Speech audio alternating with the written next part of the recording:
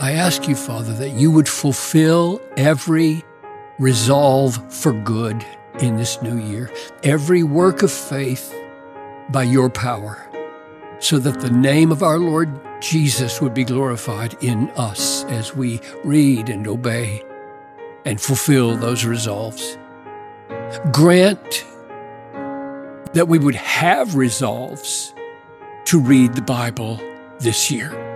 Grant faith to trust you for that. Grant fulfillment of that resolve by your power, and grant that Jesus would get the glory because it's his power that fulfilled the resolve. Starting right now, would you incline the hearts of your people to your word? Bend our desires, Father, to the Bible and not to money or entertainment.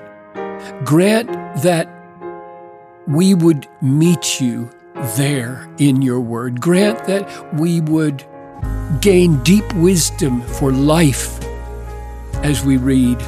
Grant that we would all gain gospel hope and strength for holiness and for radical love and for risk-taking in holy ways in this year's obedience. Grant that the eyes of our heart would be open to see glorious, beautiful, wonderful things in your word. Grant that we would understand what we see rightly. Grant that we would feel appropriate spiritual affections of what we see over what we have understood.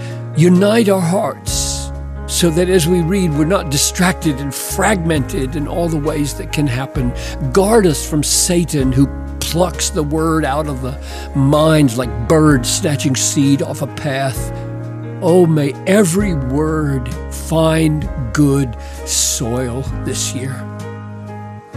And every day, may there be some good measure of fresh satisfaction in our hearts as we read. We believe, Father, that you are glorified in us when we are satisfied in you. So for your glory and for our joy, we pray that you would cause us to taste and see that you are good as we read. We love your word, Lord. We thank you for your word. It is our life, because without it, we would not know you. Help us to meet you in your word, all of your word, through this year. I pray in Jesus' name. Amen.